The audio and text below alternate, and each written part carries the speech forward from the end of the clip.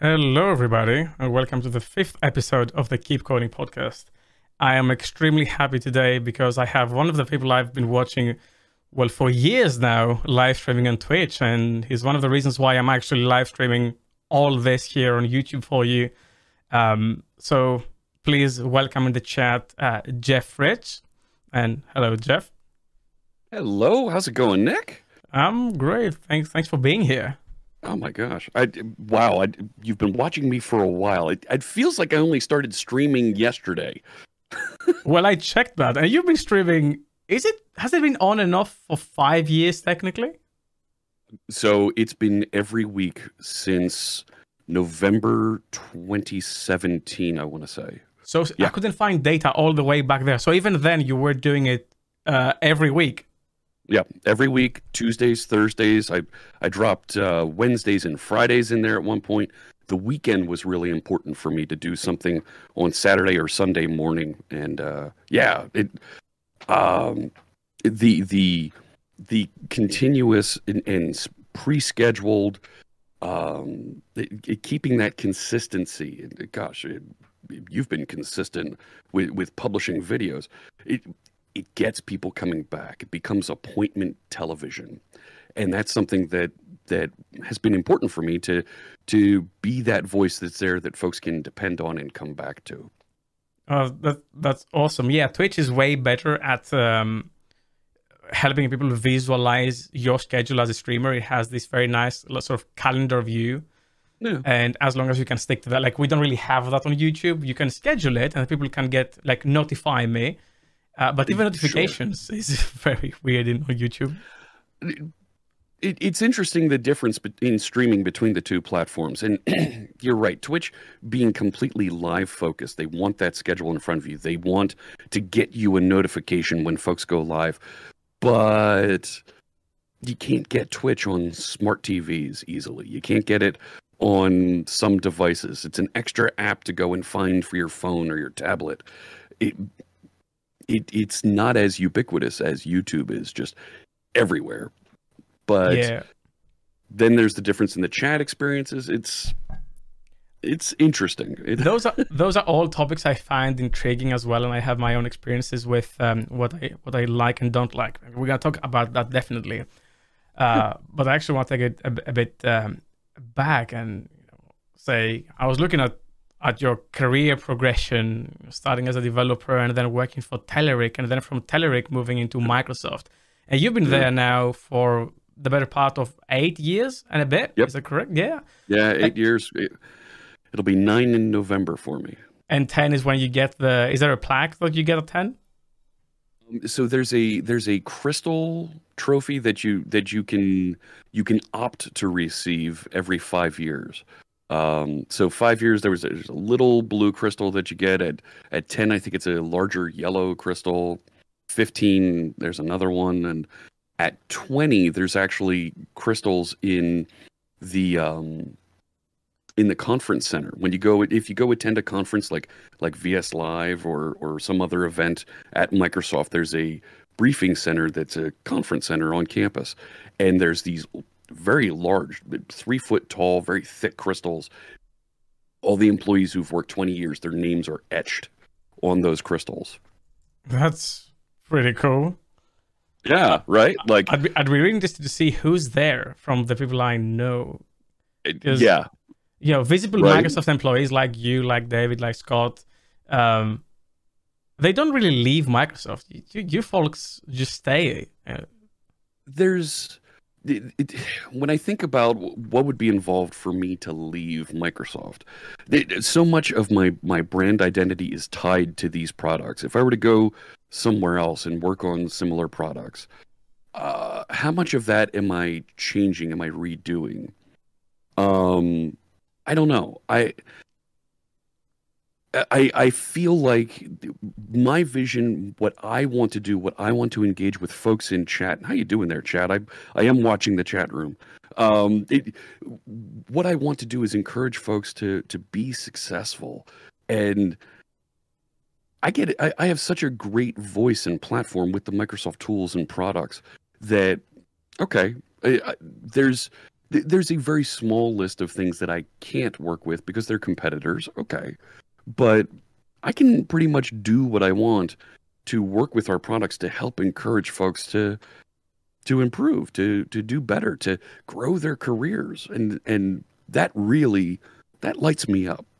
So That's, yeah. I mean, that is sick. The biggest highs that I used to get when I was working full time, and now it's a different story, but seeing your product being used and then yes. taking that feedback and applying it on the product to make it better and then see people happy, there's nothing better than this, in my opinion.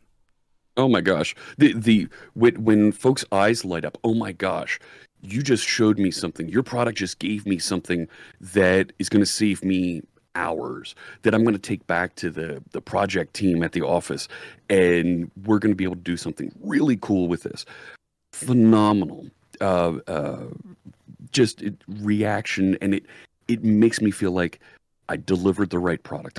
I wrote the right content. I answered questions. I shared sample code that solved a problem. And at the end of the day, that's what we're all doing. Just trying to solve problems for folks. Yeah. Awesome. So you are officially entitled a principal program manager for Microsoft. Yes. You're also the executive producer for the .NET Conf, which we had a couple of months ago, celebrating the launch of .NET 7. That's right. But you've also worked, that wasn't always obviously what you were doing. You worked on products like NuGet, ASP.NET, .NET. And before you were the executive producer, you were also one of the 3 producers of .NET Conf, right? Yep. So quite the story here, because while you were doing all that, you also managed to build an audience on Twitch, live coding and building an application on the wild. So you've been doing that for 5 years now, since November 2017. Yeah. And amounted 21,000 followers on Twitch and an average viewership of 153 people, given the stats I can see on Twitch Tracker. So, obviously you have a family as well. To me, it's always like people ask me, how do you manage to do everything that you do, Nick? But the truth is, like, people like you was always like my question, how these people with high positions than me, how did they manage to do that, and the family? Because I don't have kids, I don't have anything. So for me, it's way easier. How do you balance all that? It's tricky. I work from home, so there's no commute. I just walk into my spare bedroom here, and I've turned this into a home studio over the years. It's something that planning my time is important. When we talked about live streaming, the big thing for me has been that consistency.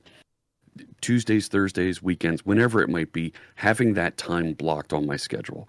And when I'm not live streaming, I'm going to find maybe an hour or 2 outside of that to work on things for the live stream, whether it's build samples, write a script for things, and grind through and build what I need for that.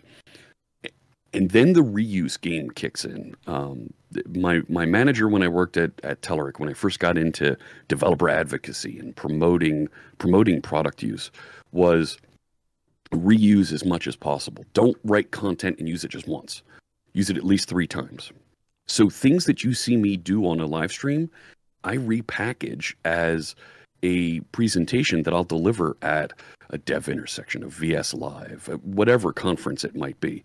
I'll summarize some of that content and I'll push it into a blog post. DevTO, Code Project, my own blog, wherever, Microsoft blog. So I'm not reinventing myself. I'm not going and building new content all the time. I build new content over the course of the week and then reuse it for the better part of the next week or so, or the next month. I was in a process and a grind where every December I would write, here's the presentations I want to give in the next year. And I might get some initial slide concepts put together. But for the job that I was doing then, it was it was constantly tuning, rebuilding, and delivering talks. I wasn't even thinking about building YouTube videos. It was let's just put together what this talk is going to be, and I'll tune and add features as new product comes out, as new things happen out on the web or whatever. And it was a way for me to manage and push down the amount of content that I was constantly writing by just evolving the same content again and again and again. Well, that's effectively what I'm still doing. So I do try to keep a tight schedule where 8 a.m., 9 a.m. my time, that's when I'm going to start. I start my day and I get out to about 5, and that's the end of my day. The folks that I work with know this. They see when my schedule starts and stops. Nick, I had to block time on my schedule for dinner because I had people scheduling meetings because they're on the West Coast. They're 3 hours behind me. They're scheduling meetings when I should be eating dinner. I'm like, well, that's not right. So then the smart folks that I work with said, well, I'm just going to schedule an hour to meet with Jeff after dinner. That's not going to work either. So I started blocking, okay, dinner and then Fritz evening for 2 hours. And if you want to talk to me after that, 8 p.m. my time, you better have a really good reason. And I'm going to reject most of them. But every now and again, something comes up and I need to have a conversation then. The weird things happen when there's a meeting with executive folks and they schedule it for midnight my time because it's 9 p.m. their time and they're talking to folks overseas. And I'm like, you want me to have a meeting at midnight? Like, I'll gently push back. Like, are you sure? And 9 times out of 10, okay, we can work with that. But reusing content is really my key. And something that I've struggled with and had a great conversation with folks after my stream yesterday is I had great conversations on stream. We did something really cool. How do I summarize that into 5, 10, 15-minute YouTube video and republish? It almost feels like I need to re-record. And then I get into the editing game. It's like, do I really want to be spending my time doing that?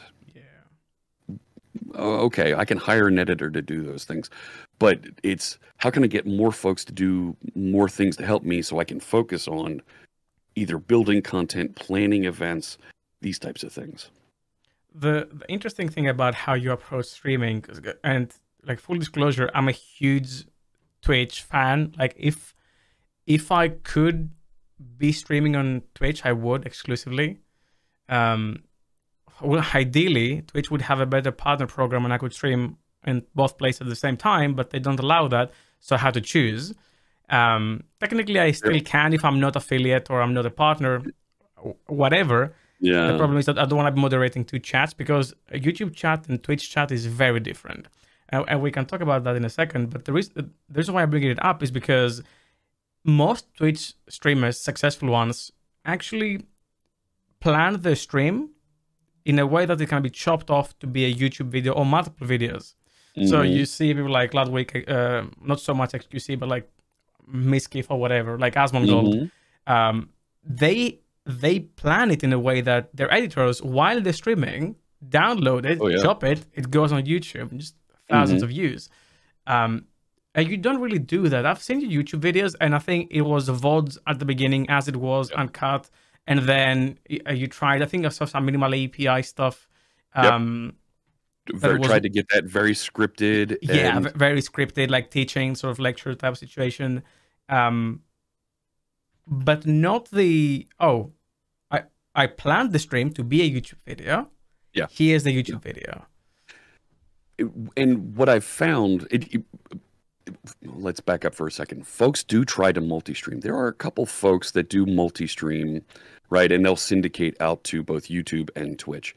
They haven't been caught yet. But the flip side of being caught is Twitch hasn't enforced it either. It's clearly in our contracts that you can't do this. And for a while, when I first started streaming, I got a gentle tap on the shoulder from some folks on the Xbox team. They said, it'd be really nice if you streamed on Mixer.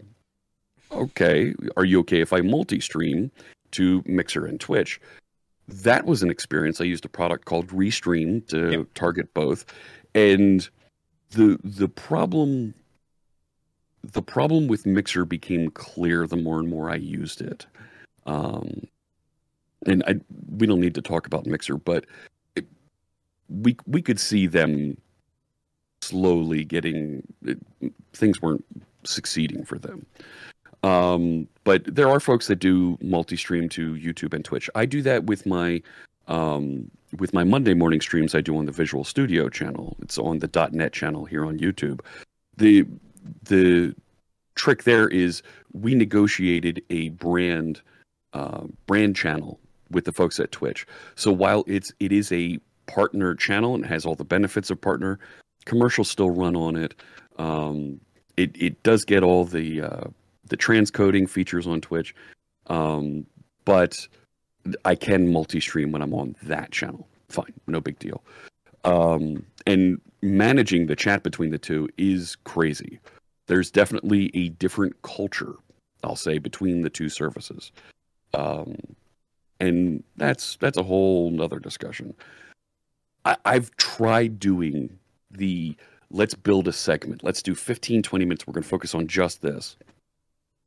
But the essence of live streaming, the whole reason I got into live streaming, the discussion with the chat room, inevitably just sweeps me up, and I get into that discussion. And what was going to be 10, 15 minutes on topic A ends up being, you know what? There's a really good idea here from Skippy in chat. And let's take a look at that. And 15 minutes turns into 20 minutes, turns into 25 minutes with a really good discussion in there with chat. And what I've learned the hard way is folks on YouTube hate when you talk to chat. If you're looking at a YouTube video and the presenter is talking to chat, they can't stand it. I've literally had people write into my comments, this guy needs to be fired because he's not addressing and discussing the content. And I'm like, are you kidding me? Like, even when I open up the video with, hey, this is a discussion, I'm talking to chat, you're watching a recording, check out the live chat, and I'm going to have the live chat on screen so you can see what I'm addressing and talking to. Folks on YouTube are like, no, I don't want to see this. This is 2 hours of discussion and answering these deep questions on topics. No, don't want that. Like, oh, okay. That's part of that culture difference, and I get it. I do. Which is interesting, because that is the reason why I personally don't like, for my streams, to do live coding. Because I like the interaction with chat asks questions, but I never, you've been in Clip Talk and we're going to go there as well. Oh, sure. But I can't be building a product that, maybe I'm not capable enough, I don't know. But I can't be building a product and also try to keep a conversation with chat and do both equally well. So I choose to focus on trivial problems, or, let's... Chat GPT is out. Let's go play around. Sure. What can it gonna do? And then you can have a discussion with chat, and then it's fantastic. So, okay, let's talk about that, right? Yeah. By taking those bite-sized bits, hey, let's just focus on doing this one thing and being kind of heads down and focusing on that. Yeah, you get through that task pretty well. Folks get to watch and see and understand that. And then you can back off and answer questions and talk for a little bit. That's a fantastic model to go after. And to your point earlier, makes it very editable and reusable as a YouTube video or something in the future. Even TikTok content. And don't get me started on TikTok content. Oh no, I will get you started because I have something to say on that. But I got into streaming because I wanted to force those conversations with folks in the community. I was blogging. I was the guy who was writing the blog posts for the .NET team. Hey, look, we've got Visual Basic working with .NET Core. Woo, okay. And then I waited for a couple days to see responses, comments on the blog posts. And it 3 days later, 5 days later, getting a response to a blog post I wrote a week and a half prior, but it was only published at the beginning of this week, was frustrating because the conversation ended up being drug out and it missed the point. And there were even folks coming back and commenting weeks later, and we'd already moved on, and the next thing was happening. And I really got to go back and talk about that. Friends of mine say that live streaming, live coding the way I do is my ADHD personified.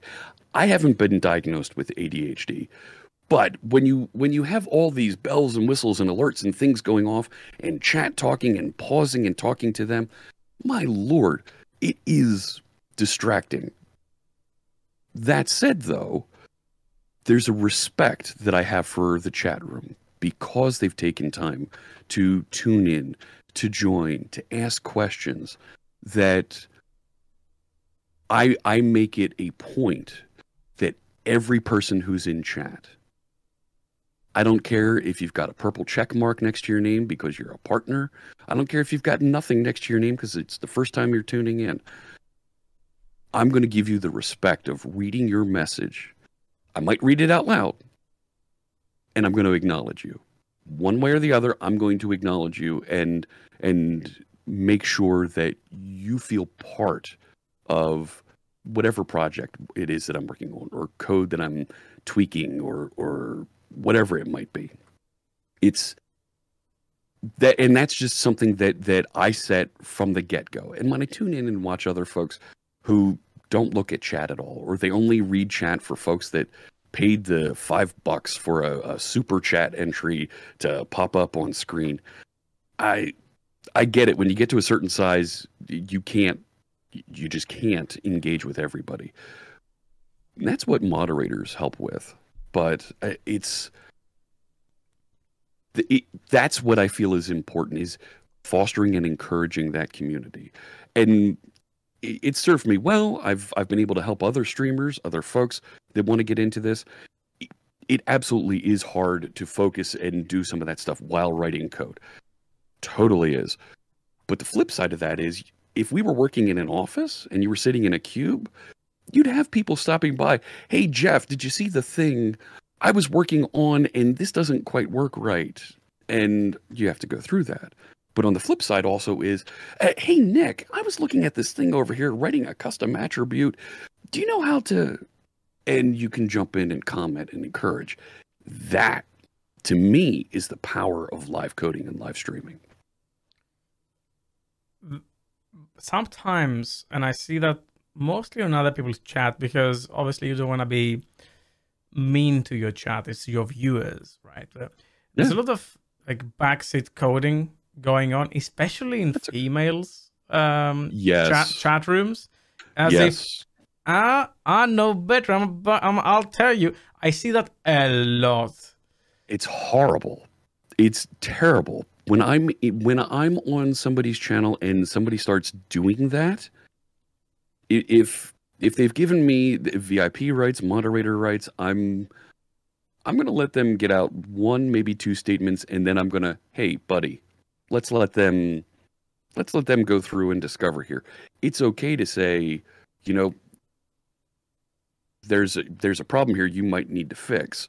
Or, oh, I saw this before. I have a link to a blog post or some docs that can help you out with this. It's okay to do that. But to go through and say, in really backseat code, oh gosh, this is a terrible way to do these things. You should never be.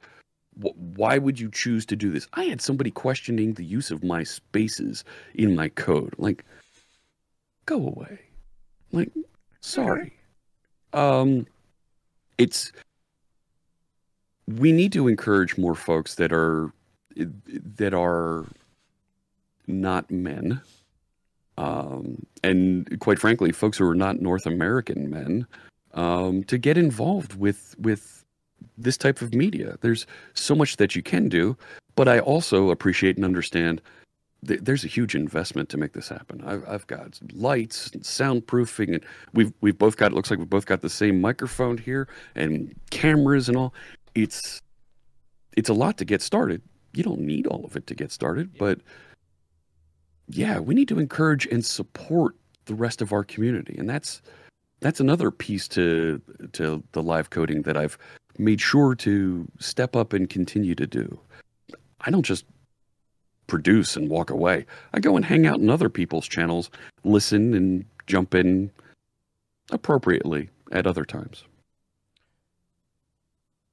I want to take it back a little bit because it's good to, now see me live streaming a podcast and you live streaming Building Clip Talk. Sure. But how and why did you start all those years ago? Because I'm not even quite sure if software development was a category on Twitch. I think it was under creative back then, wasn't it? It was. So when I started way back then, I had spoken to a couple friends at a few conferences about how frustrated I was with blogging, and how I spent all this time in writing, and I was told, it's funny, I was told when I was in high school that I was not a very good writer. I was not a strong writer of essays and other content. And I published a book. I was writing blog posts for the largest software company in the world. It was something that I wasn't comfortable doing, but I figured out how to do. And I missed the engagement of talking and hanging out with folks.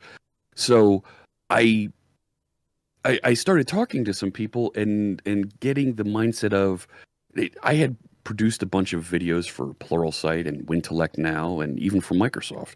Hey, why don't I do a podcast? I can get reaction a little bit faster on that. Podcasting's a thing. And a couple folks that produce some very large podcasts even said to me at the time, "Oh my gosh, you'd be fantastic doing a podcast. You've got the voice for it, you've got the attitude, you've got the interview chops, you've hosted panels at various events. This would be great."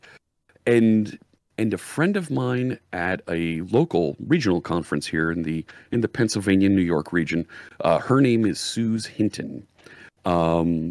She said to me, "Why don't you try live streaming? This concept of live coding." And it was under creative at the time. And she explained, hey, just get on and you work on an open source project or something. You answer questions and chat and you get into it. But you do all those things that you would be talking about and doing on a podcast, plus writing code, and you get the immediate interaction. And I liked the idea initially. I thought it was a little bit more of a stretch. And thinking about not having a producer or an editor, it scared me at first. So I took a weekend in November and just tried it out. It was a holiday weekend, the American Thanksgiving holiday. Let's give it a shot and see what happens. I had no production quality out there. My video from that is still here on YouTube. You can find that over on my channel if you want to laugh at something. And I went through and I think I had 3 viewers the whole time. And even though it was only 3 viewers, I fell in love with the medium, and it became something that I realized and understood I can encourage folks and get that immediate feedback. And the key thing for me in those initial streams that Suze communicated was using an open source project as the vehicle. Because not only then was I showing the code on screen, but when I would commit to GitHub, the viewers could pull down the source code, ask questions on issues or in chat, could publish pull requests. And when you get a pull request from somebody who's watching your stream during stream, such a huge bit of feedback that's encouraging and helps in a way that is very similar to working with a project team at whatever organization. So it felt amazing. And shortly after that, Twitch awarded me affiliate status in January 2018, and I was hooked. Oh my gosh, I got to keep doing this. This is great, and just had a blast with it. So 5 years later, and obviously being very passionate about it, and I'm assuming you still are, because if you weren't, you wouldn't be doing it. Oh yeah. Would you say that it's something you'd be doing full time? That's the $1 million question, right? Is this something? Because for me, it's not whether you could financially, I'm sure you could. It's would the novelty of it just fade away because now you're doing it 5, 4, 6 hours a day? So the flip side of would the novelty go away is I'm already creating content and meeting with people and talking to them, whether it's customers, it's product teams, and doing effectively the same things I would be doing on a live stream. So would I lose the novelty of it? I might go into different topics. I might go into different genres. I might not do just software. I might play games every now and again. Figure out ways to do more interview shows. I stopped doing interview shows 2-3 years ago. It's now something I rarely do, just because it's something that I wanted to focus on development. I wanted to focus on building something, and pivoting to building a project and having something that I can clearly say, okay, here's where we picked up from. Here's where we left off from last time, and moving forward with it. That more than just having a set of topics that I want to talk about, but having a project that I can point to and grow and folks can use. That's something that feeds my spirit in a way that allows me to continue to appreciate the novelty of working and in a live coding experience and answering questions and engaging folks, because there's always something different and new to do with the project. I look at another live coder, Lana Lux, on Twitch, doing an amazing job for 3, 4, 5 years. She's been building games with Unity and .NET, and she's about to publish the first game that she started building back in quarantine.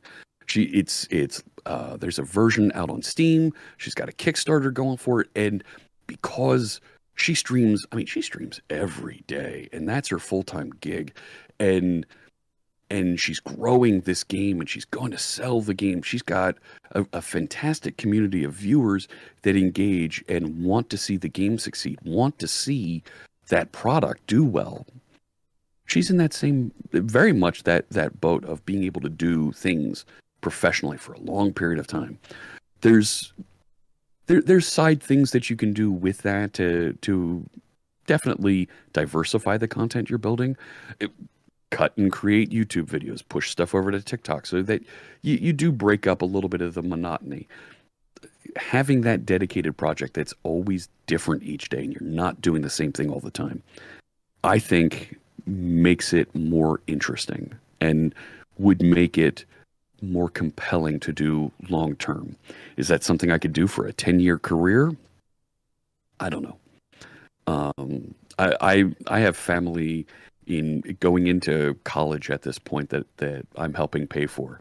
You know what? We're not going to be considering that for a while. It's just not there. So Yeah. Okay. do you want to take a minute or two and answer some of the questions in chat? Usually we don't do that unless it's directly relevant to what we're talking about now. So if anyone has a question if you spotted something that you want to address, by all means, do so. But generally for the podcast, because this is also an audio form later on Spotify and Apple Podcasts, unless it's directly applicable, we don't address it now. I want to go to this one question from Triple E in chat asking, why doesn't Microsoft spend a little promotion money on supporting creators to make content for Azure DevOps? It's a good question, and quite frankly, I don't work with that group that is engaging folks to promote and encourage Azure DevOps. I have been engaging and promoting and helping get folks who make YouTube videos, Twitch content, TikTok videos. We've been finding influencers and encouraging and helping some of those folks create more content. We have a very vibrant MVP program that folks are getting material from us, and they're able to go and build ahead of time because we give them a little inside knowledge, build content, and be ready to write books, videos, blog content.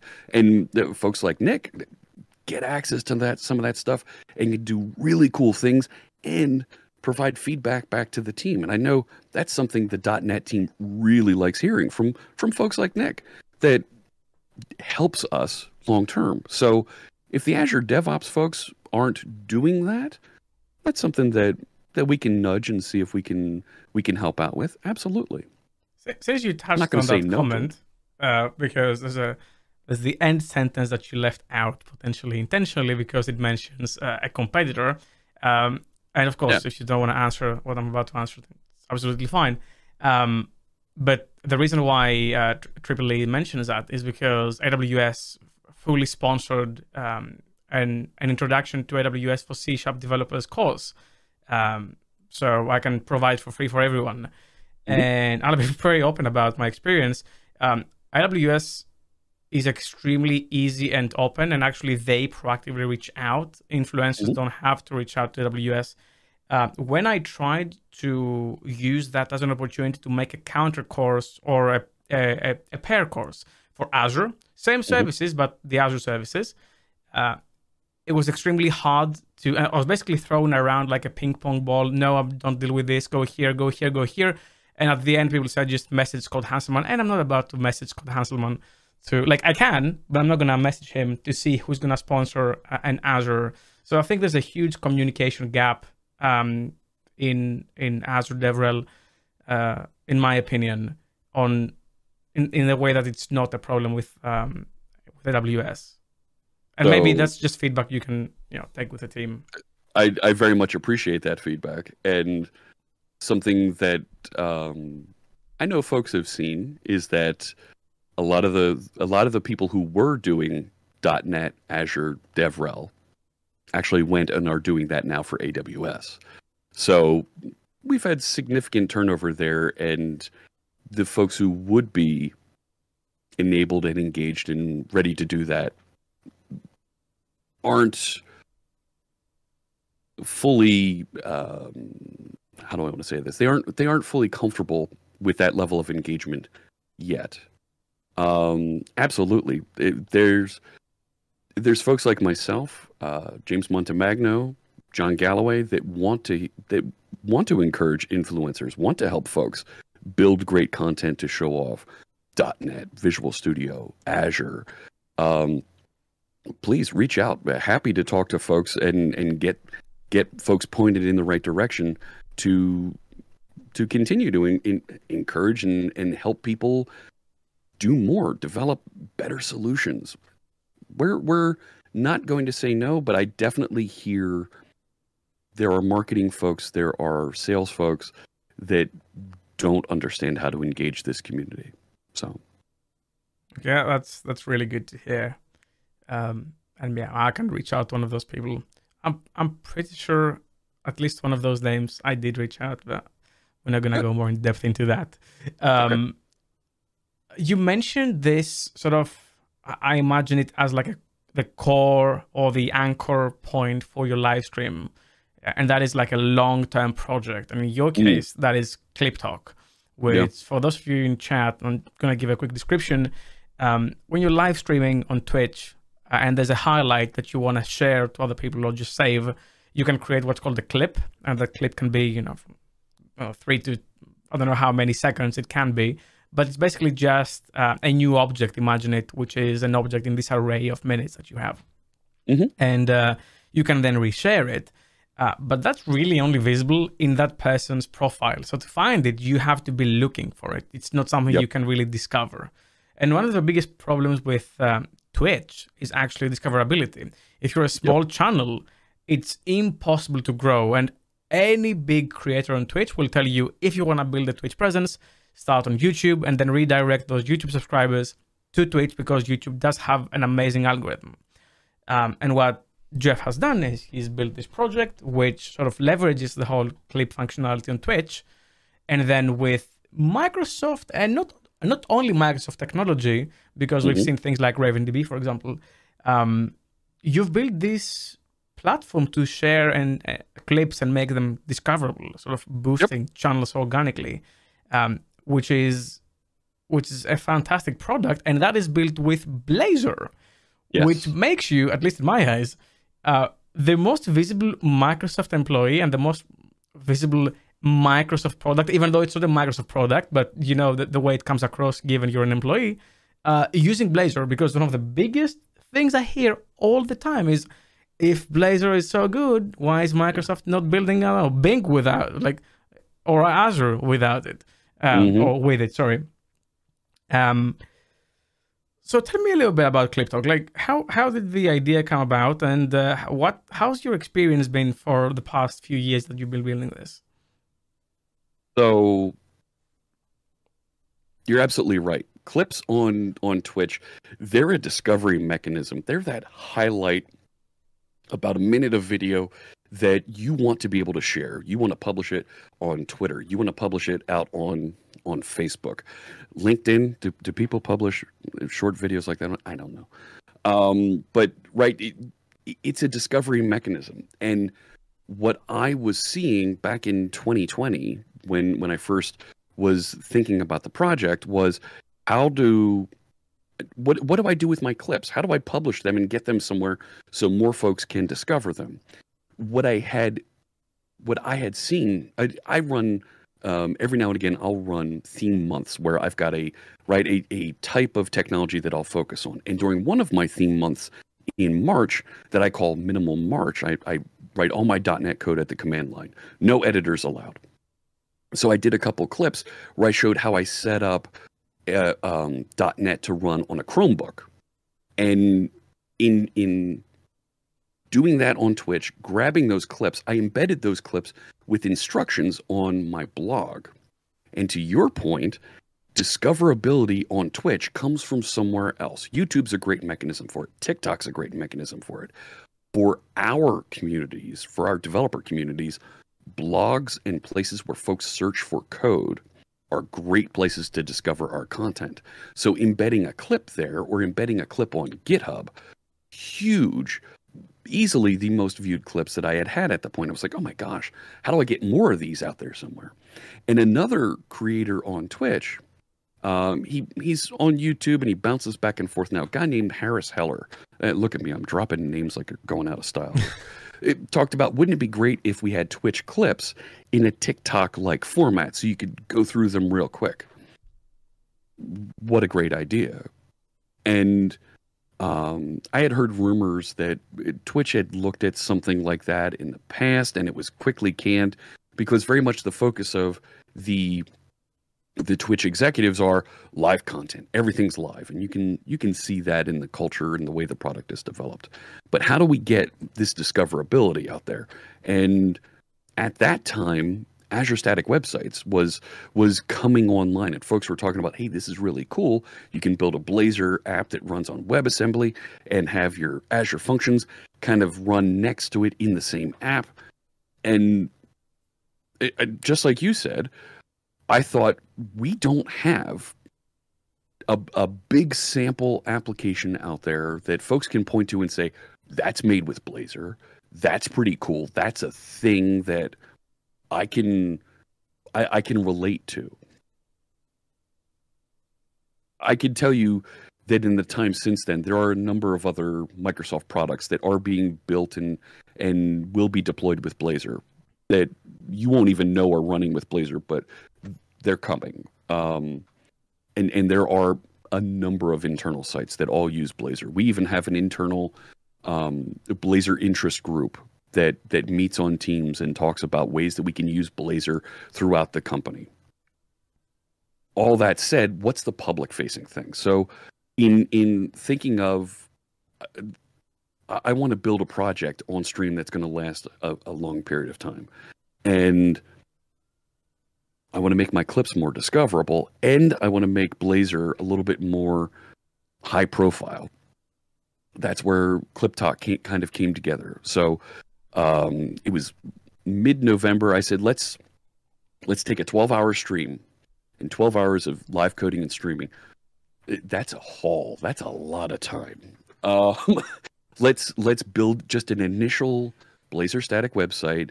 I'm going to grab the IDs for a half dozen clips, and let's see if we can just get them to appear on screen TikTok-like fashion and be able to scroll through them. And setting some initial goals, some initial capabilities that I wanted to have, it worked out well. It was something that I found interest in. It delivered what I wanted, and iterating on that and taking the approach and talking to my management chain and saying, this is something that I'm building here.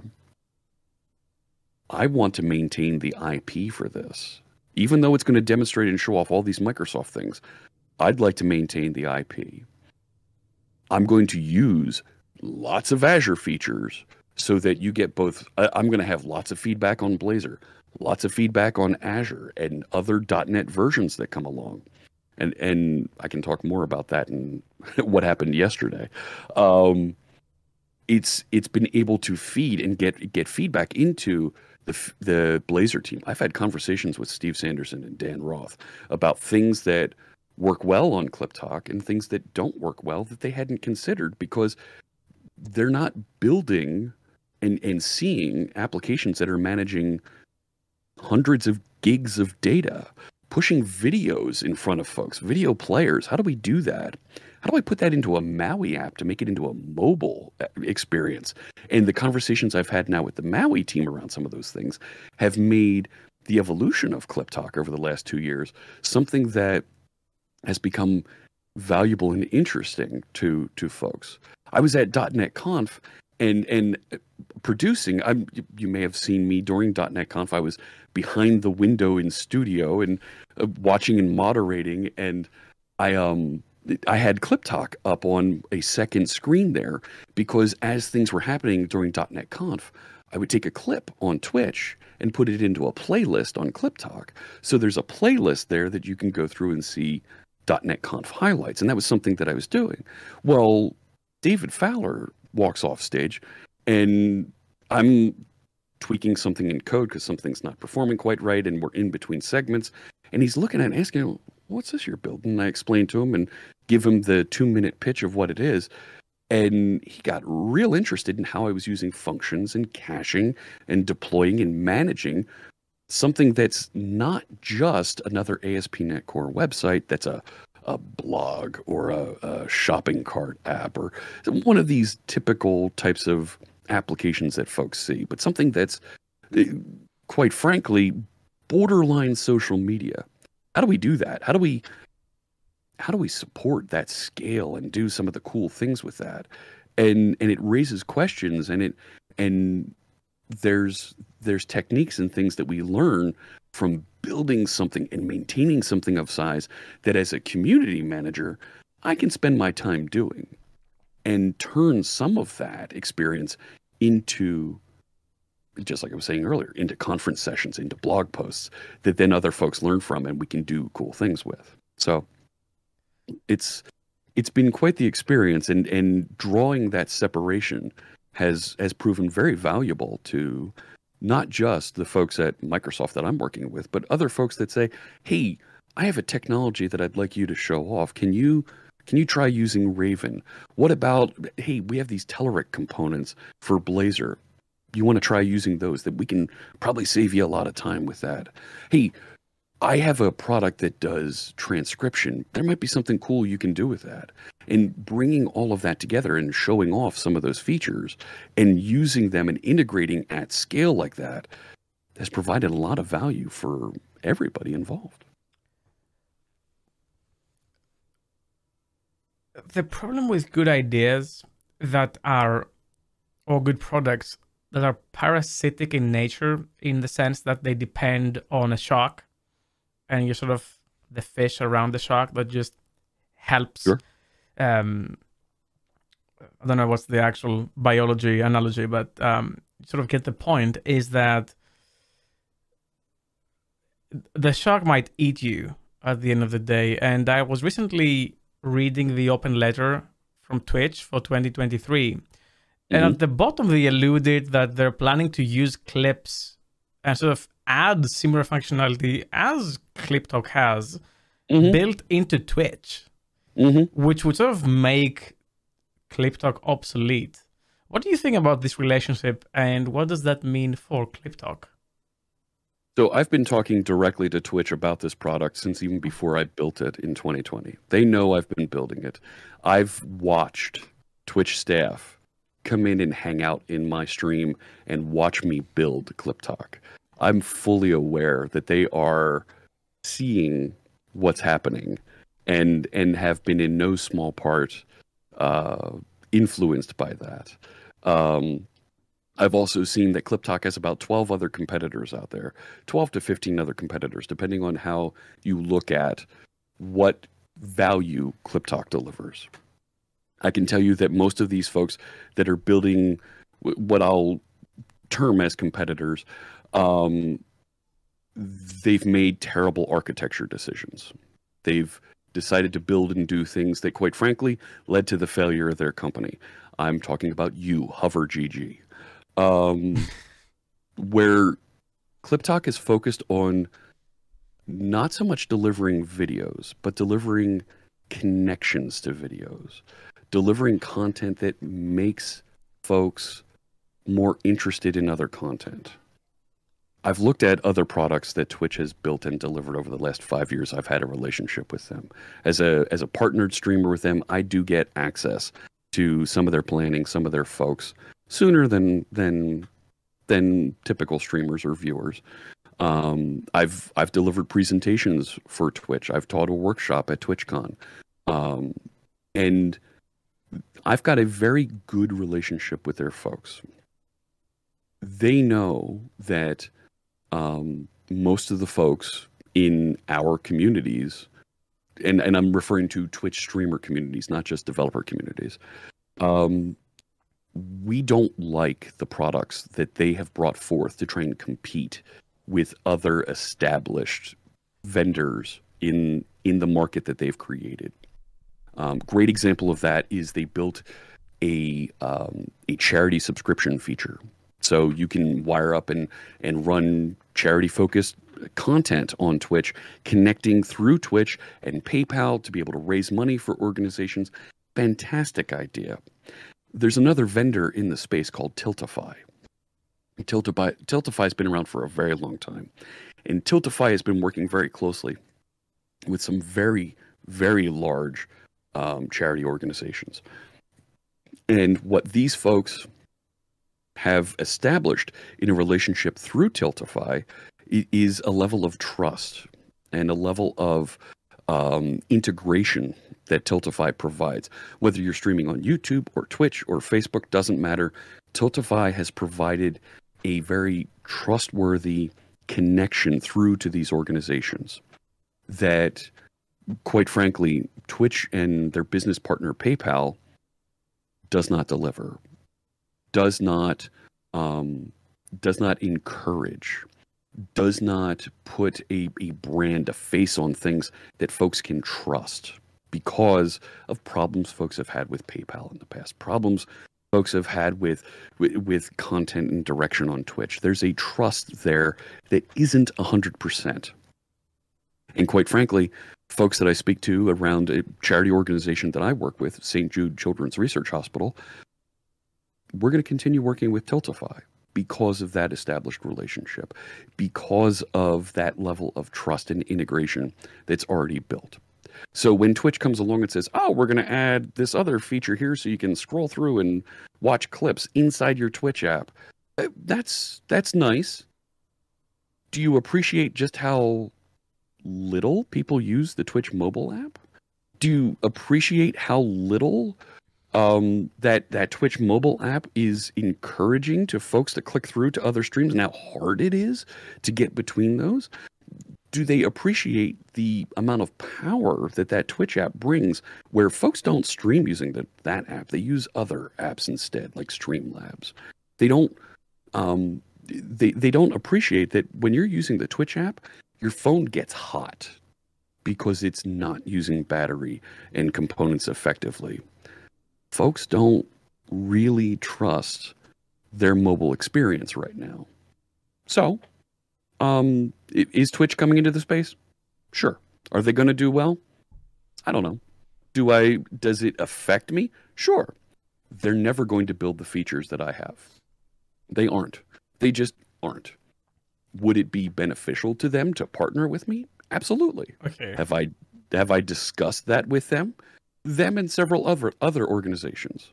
And folks have said, you know what? We're not quite there with features yet. But if Twitch is moving into the space, okay, now there's something interesting to discuss. Now it gets a little bit more intriguing, and now some of those differentiator features that we've built on ClipTalk become much more interesting. You obviously don't have to answer this, but if Twitch came along and they said, you obviously have the know-how, you understand the community, you understand the platform, here's this bag, come over, lead the team who built this feature. And now you're no longer a Microsoft employee, you're a Twitch employee. Mm-hmm. I understand this is an extremely hard question to answer, so if you don't want to answer it, don't do that. But would you be even entertaining that idea, if that's something easier to answer? My goal continues to be to encourage folks to learn, grow their careers, and do more. And that's something that I value very much with my time with Microsoft, and why I really enjoy running .NET Conf. If another organization offered to bring me over and continue to build ClipTalk, and I can continue to achieve those goals, I think all of us in the tech industry, we work for money. We have family to take care of. We have homes to pay for. If somebody's going to offer me more money to do the same thing or more, it's going to be a hard decision to leave Microsoft and do that. I'm not going to say, yes, I'm absolutely going to do that, but I'm also not going to say no. It's going to be a tough decision for me to make because I do really enjoy what I do. If the price was right, absolutely, it wouldn't even be a thought. But right now, I don't know. There's things going on in the tech industry, a lot of uncertainty that I wouldn't want to be swept up in. I'm very comfortable where I am, and some folks say that comfort in your career is a bad thing.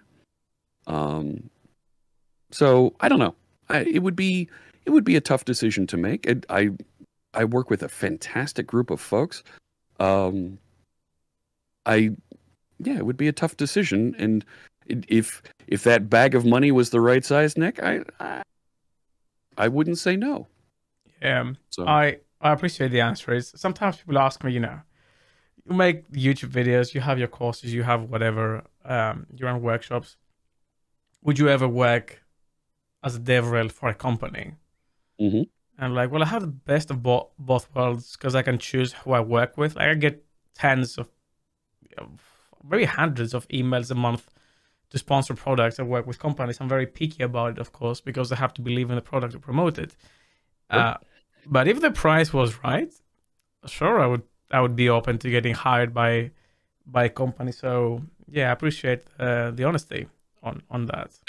And to be frank, that's exactly the question that I got when I decided to go work for Telerik. And when I left Telerik and I went to Microsoft, it was, you're a software developer now at company XYZ, and you're giving presentations at all these locations for free, whether it's a code camp or a small regional conference. How'd you like to get paid to do that? And at the time, I had two small kids, 3 and 5. You know what? It's going to increase my compensation. It's going to give me a little bit of security around that, and I get to do the things that I like. Sounded like a good match for me when I started. And then when the opportunity came along for me to join Microsoft, it was, you're doing all the things that we're doing at similar events, and you're doing it better than some of our folks. Would you be interested in joining and doing that? And when when one of the FANG companies comes to you, right, one of the top 10 tech companies in the world comes to you and says, "We'd like you to represent us," right? And I make no bones about it. I know in the back of my head, I represent a company valued at more than $1 trillion. Holy smokes. I'm a spokesperson for Microsoft. Are you kidding me? That's amazing. That's always in the back of my mind, and that's why, right? You hear me during this conversation. I pause and make sure I get things right in my head before I talk about it. But that's the top of the hill. That's the top of the mountain. Would I love to do like you're doing, be able to broadcast and set my own pace and take sponsors when I'd like to build and deliver content? Sure, absolutely. That would be so much fun. But I'm at a point in my life where there's a security that comes with where I am that I'm not prepared to give up. You know, I can create that content, and I can't do it as prolifically. Is that a word? Did I make that up? I think I made that up. But Hey, I'm Greek, I don't know. Anything you say is right by me. But I feel like there's always opportunities to create more live content, to turn some of that, summarize in a 5-10 minute video and pitch over to YouTube. I'm not going to be able to do it as quickly and regularly, and it's not the first thing on my agenda. But it's something when I want to, I can certainly put something together to deliver out there. But being hooked onto a company to do these things that we enjoy doing, engaging and talking to communities and helping folks, it's very comfortable when you have a family. Yeah, I understand. Have you ever felt, and I'm sure you have at some level, but have you ever felt strongly limited as a developer, not so much as a live streamer or developer or whatever you want to call it, but as someone who writes code, by the fact that your options to technology are limited to a degree? In my experience, having worked extensively and at scale with both Azure and AWS, for example, not so much with GPC because nobody uses that, but with Azure and AWS, they very much are similar services having similar providers having similar services. But in some cases, one counterpart has one of the features I really wish the other one had, and eventually it might get it. It's not uncommon. Have you ever felt that you wanted to look at some piece of technology to integrate to ClipTalk and you just couldn't because of the position you were? And how do you deal with that? So,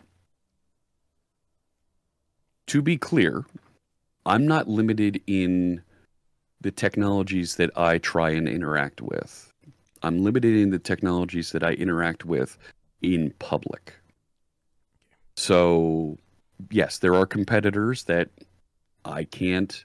I am required to not feature on live streams, blogs, these types of things. That's just the nature of the beast. You work for this company. We really don't want you promoting and talking about competitor X. And I'm very forward in saying it doesn't matter to me if you use one of Microsoft's competitors' products. I'd really like you to try ours and let us know what you think, why you don't like ours. And that's a perfectly valid discussion to have. But I try out and I will step into some of those other products now and again, try different programming languages, different services, different tools. I just don't share that as publicly on a live stream. Some of my colleagues have done that. They also have a little bit more gravitas in the space, and they can handle some of the pressure that comes from marketing folks. That is hard to believe, to be honest. That last bit, because maybe you're playing too safe. I don't know. No, some of my colleagues have written blog posts and things about some of the competitors' products. They have. And they received They had a talking to. There was a conversation that came down from the folks at Xbox about using Mixer, and I had to write and state a little bit about, here's what I like about Mixer, here's what I don't like about Mixer. Interesting. At the time when I parted using Mixer. So I feel comfortable talking about Mixer since that's been offline now for 2 years. It's a little bit further behind us. But when you do talk about larger companies that have a very large product portfolio, it helps everybody if you use and provide feedback about our own products, particularly in public. It's also good to know about the competitors' products as well, so that you can provide that feedback of, hey, I was able to do this on AWS, and it was real easy for me to use. And I couldn't do that on Azure. Maybe this is something we want to look at. And to have that insight is valuable. When I worked at Telerik, I regularly downloaded and tried other folks' component libraries, open source component libraries. Hey, we built feature XYZ. What do they have? What do these folks over there have? Is there something that we can make better? What's our competitive advantage? How do we do more with that? That's part of being a product manager and being able to give that insight in what's valuable and what isn't. So do I use those things? Absolutely. I check into them. I don't want to say regularly, but occasionally. But I'm not going to be out publicly saying, hey, look at what's so great about Lambda. I'm sorry, I can't do that. Yeah. What I will do is I will say, you know what, Azure Functions are really great for these reasons, and I'll focus on those reasons that I know Azure Functions does better than Lambda.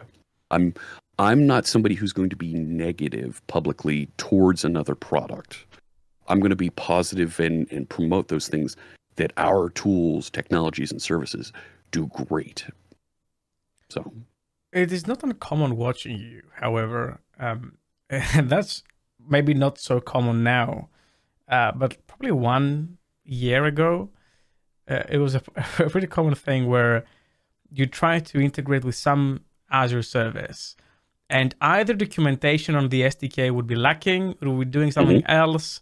The SDK would just be plainly bad. There would be like 2 SDKs, and which one should I use? Yep. And it was very hard for you, at least that's the way I perceived it, to contain yourself, because you come across as someone who's very passionate about technology being done right, and it's very hard to just openly criticize that. So how do you deal with that being live? Obviously, you're gonna go ahead and open an issue, or the common thing was, I'm gonna have a chat with the SDK team or whatever. I think it was along those lines. And that's, one of the great things about doing it on the wild, obviously. But I don't necessarily believe it has to come to a program manager coding live for those things to get better. There's 2 problems here. The first one is customers are not vocal enough. Yes. People should be, like, that should be the mentality that people have. If something is bad, raise it. Everything is in the open. Yes. Mm-hmm. And then consistency in documentation, which now it's way better than it was. Yes. But it's still not great. And that's not unique to Microsoft, by the way. That's on everyone. But with so many versions, so many .NET, so many, SDKs. Yeah. So at the time, right, a year or 2 ago, I literally went to somebody in leadership on Azure and said, I cannot use your product on live streams and in live demos because it is XYZ. And message was heard loud and clear, and those folks got their stuff in line. Friends of mine that work on the SDK, friends that work on various tools and features around Azure, I had long conversations with them about, this doesn't work in the simple scenarios. How are you expecting this to be a thing? And going through and having that conversation at the point where the community-facing program managers are having to deal with customer questions and problems, is frustrating. Why don't you have these types of interactions before we get out? And forcing that discussion has dramatically improved their interactions, has dramatically improved the folks who are writing the documentation as well, and encouraging and pushing that. Getting the feedback buttons inside of Visual Studio and the Azure portal are huge, because folks on the program manager team, and I was one of the folks on that team, you have to respond to that within 48 hours. You have to triage it. You have to look at it. You have to do something with it within 48 business hours. So that gets those concerns in front of these folks' eyes very, very quickly and directly. So now they're able to address it and go through and say, okay, we've got to take care of these things. We've got a big problem, or right, whatever it is that they need to address. Coming back to, I hinted at yesterday. Yesterday I had a stream. I was going through and doing things with Azure Functions, and it was hard to use. There was so much that just didn't feel right for me as a .NET developer. And I had an hour-long conversation with the folks on the Azure Function team. I'm privileged that I get to do that. I get it. But it shouldn't have gotten to me. I raised to them, customers have been talking about this. Here's places where you can see customers talking about this. We need to do a better job partnering with that feedback and improving the product. And that was something that those program managers learned, that team now is acknowledged and said, you're right. We didn't do a good job with this. We're going to make it better. Here's what we're going to do over the next 2-3 months to get there. That's the type of thing that working with ClipTalk, something at scale that's a public-facing product, that I let those folks have access to the source code. Go ahead, take a look. You can tinker around in there. I trust them, and we can talk about these, because it's not the typical, oh, here's a hello world service out there, or something that connects up to a service bus and does something very, very simple. No, these are longer scope functions that do very interesting, complex business logic, working with videos and audio files and all kinds of things. So it's more of a real test that they can interact with.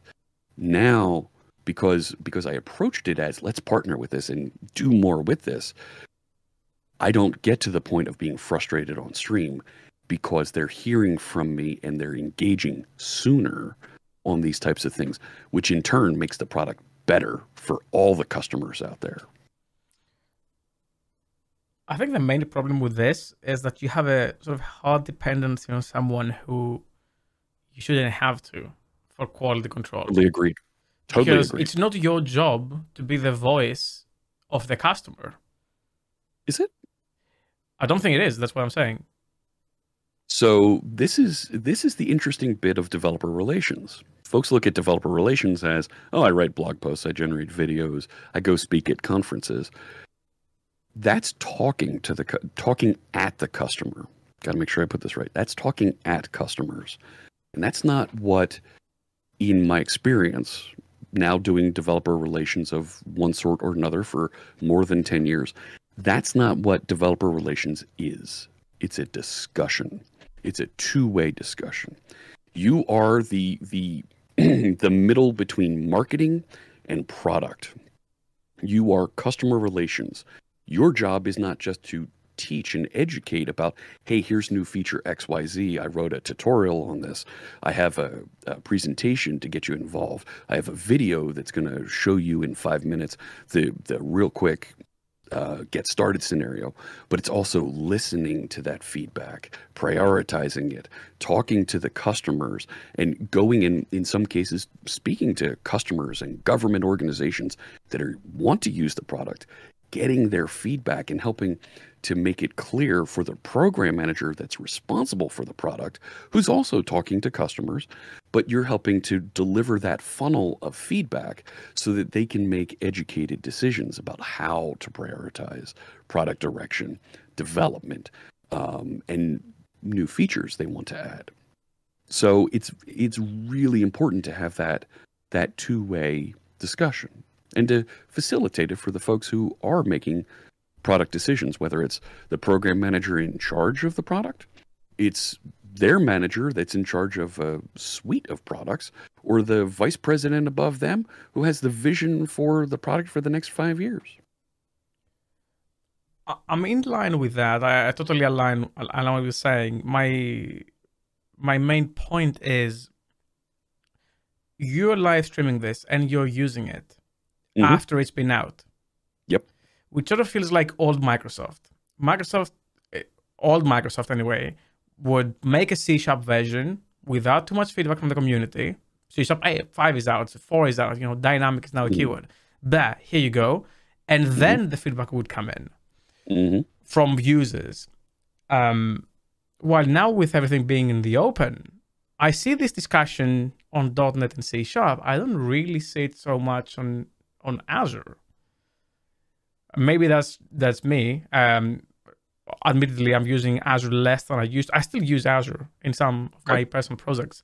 But I think this discussion is way more active on .NET and C# than it is on Azure. And that's the main, I don't want to say issue I have, because I don't really have an issue with it, but that's what I observe. So what you're seeing is the seams between divisions in Microsoft. Right. The developer tools division that manages Visual Studio, .NET SDKs, Python SDKs and tooling, Visual Studio Code, JavaScript and TypeScript tooling, the TypeScript language, Q#, and Azure DevOps is part of our charter as well. Those tools, those technologies, we have a very clear way that we want to engage with our customers, with our community, making all of Visual Studio Code and all of .NET open source, publishing and making the Python tools and TypeScript tools open source, huge steps to encouraging and engaging in those conversations. You're absolutely right. Azure products, mostly closed source. Some of the techniques, some of the things, they do open source. They release a Linux distribution that helps drive some of Azure. They release some of the underlying technologies that help Azure run well. And we publish benchmarks and things from DevDiv about how ASP.NET helps make Bing run well, showing how that works. But very much those services on Azure, they're closed source. Under the covers, once you get past, they're closed source. We're not really talking to folks about, how can we make these things technically better. We're talking to customers about features that we want to improve. And even then, the level of the customer that they're talking to is not the startup, is not the small organization that they're talking to regularly. They hear, and the folks that make a louder noise in the room are going to be those larger customers that want to do more with more Azure. So those are the folks that are having those discussions. You're not going to see the community level discussions about, hey, how can we make app service faster by engaging and tweaking the way that the operating system works. You're not. That's just not it. There's a competitive advantage that's inherent in Azure when we talk about AWS and GCP being used in the same space. And quite frankly, those folks want to get an advantage because right now, everybody's building the same things in the cloud services. AWS has a lead because they're doing feature X, and 6 months later, Azure has feature X, and 2-3 months after that, GCP has it. GCP adds Kubernetes, and all of a sudden, within a year, Azure and AWS have really great Kubernetes hosting. It's very much we're going to get 3 to 6 months lead time on the other two cloud services. We need to be quiet, focus, deliver, take advantage of that, and then we can see do more with it at that point. That's just typical business things that are going on. And yeah, it is old school Microsoft the way those things are working. But you also don't see those same discussions from the other cloud vendors. You don't see AWS and GCP out there asking, hey, what would you like us to do with our website hosting? You don't see that technical discussion. You'll see customer-oriented discussions around, hey, wouldn't it be great to add feature X? Interestingly enough, I think AWS recently published a GitHub issue where they want to basically standardize the way messages on their messaging services are consumed. So standardize the API and then allow everything to be sort of plug and play. Things that Mass Transit or N Service Bus has been doing for a long time. And they very much are open to feedback. But this is not an AWS versus Azure. I don't want to be one anyway. I want to take a step back and go back to the streaming. And I want to ask you, obviously now you're the executive producer of .NET Conf. And again, congratulations on the release and how that was run. It was pretty smooth. I was actually watching it live while it was playing. I wasn't speaking at it. And I had quite a few viewers actually, and it was a very nice discussion in chat as things were going on screen and we're talking about it.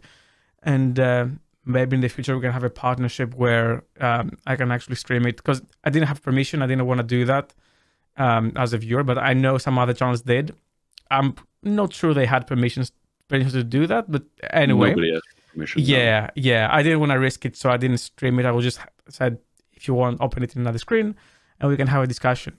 And it was pretty weird for chat and me to see in the first hour, I want to say, or 2 hours, a lot of no code or low code solutions, and then heavy Azure usage on an event called .NET Conf. And somehow, obviously, you have to pay the bill because .NET in itself doesn't really, from what I understand, make money. Things around it do.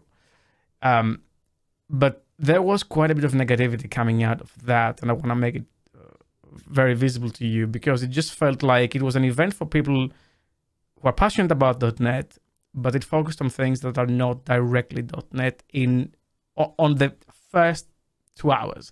The sentiment wasn't you should not talk about those things at all. It's let's start with the highlights and then push it back. So what do you think about that? I think folks don't really.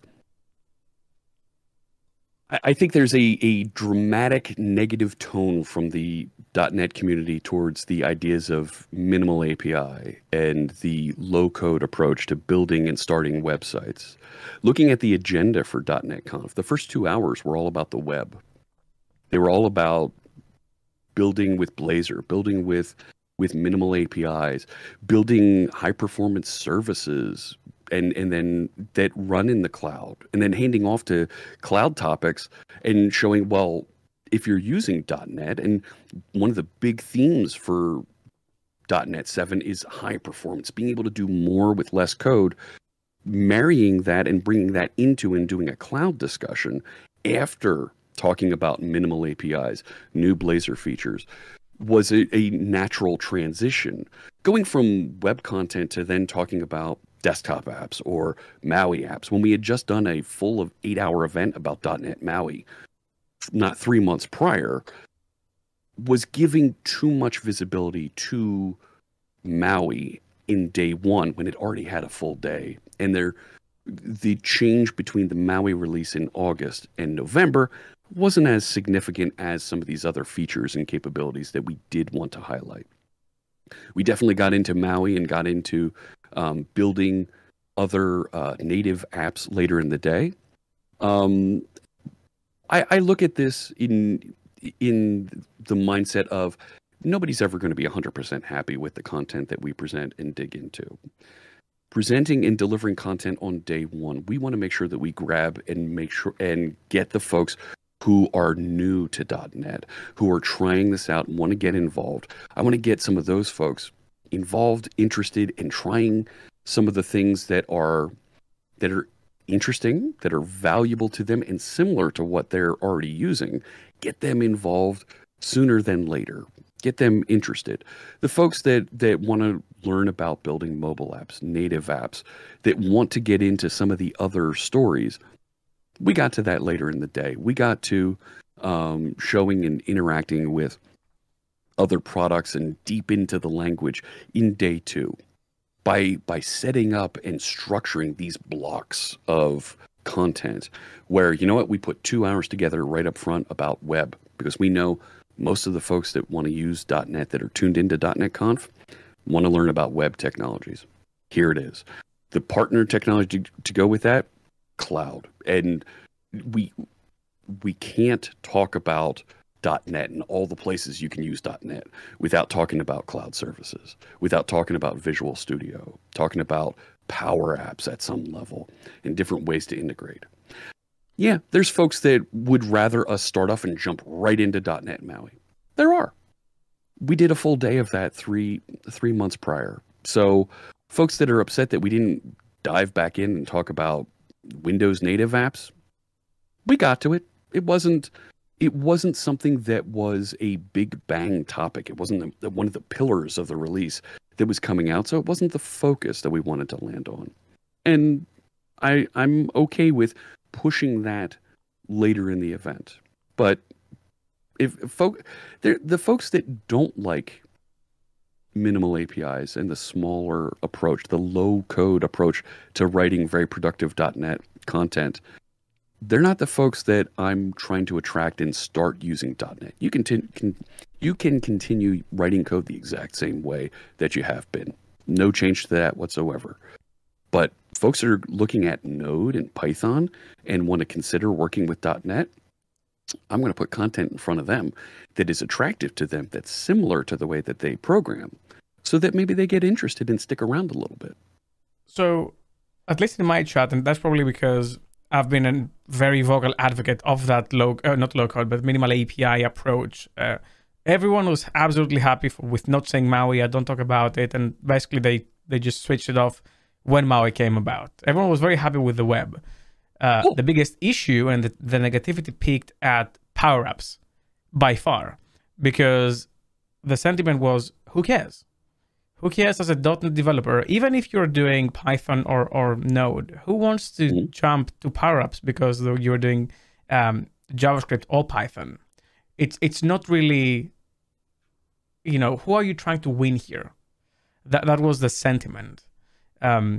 Minimal APIs, maybe I've been very blessed with being on board from the very beginning and have cultivated that idea. But if you want to get new developers, and if this event is really for new developers and not existing ones primarily, then is that what you want to make them think .NET is? And low code, no code, Power Apps, Azure only service? That's what doesn't hit with me.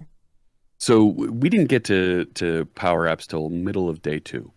And the idea there is when we want to promote and talk about Power Apps, is that there is a very significant Power Apps community out there. It is significant in enterprises and in organizations where people want to enable that citizen developer, that person who isn't writing as much code. So how do we bring those folks into the discussion so that they appreciate ways that they can interact with .NET services, building and running and using .NET capabilities with their Power Apps that they haven't seen yet? So there's a huge volume of content across many, many different Microsoft technologies and external to Microsoft technologies that we want to be able to tell the whole story about. So yeah, there's going to be folks that they don't want to hear about Power Apps. They think it's not worth it to hear about that during a .NET event. I appreciate that. I understand that. But there's also folks that do want to build apps with teams and use .NET to do that. How do we do that? How do we get started? So I want to include that in the story that we're trying to tell about the whole collection of things that .NET does. If folks want to come back and say, well, you didn't cover enough IoT on this, okay, that's a valid criticism.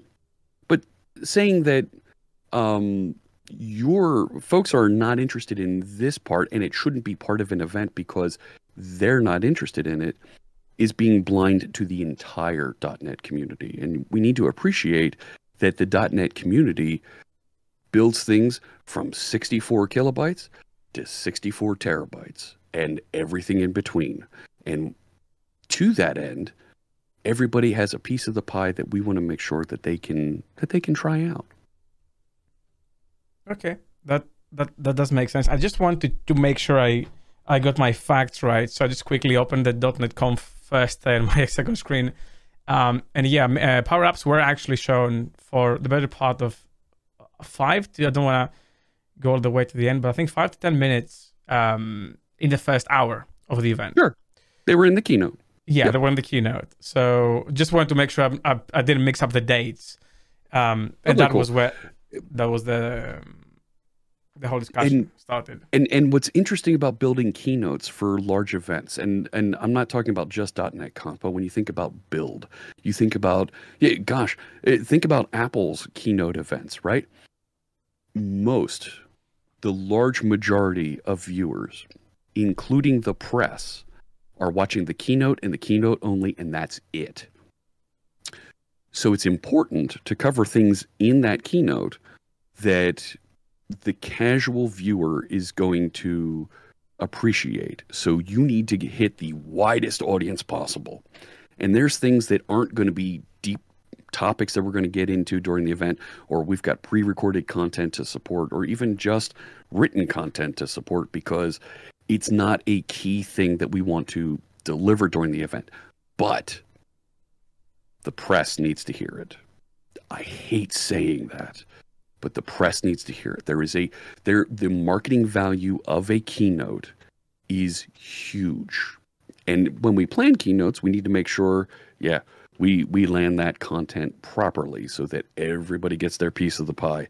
Because, let's be frank, it's marketing folks and marketing organizations that pay for events. It's not product organizations.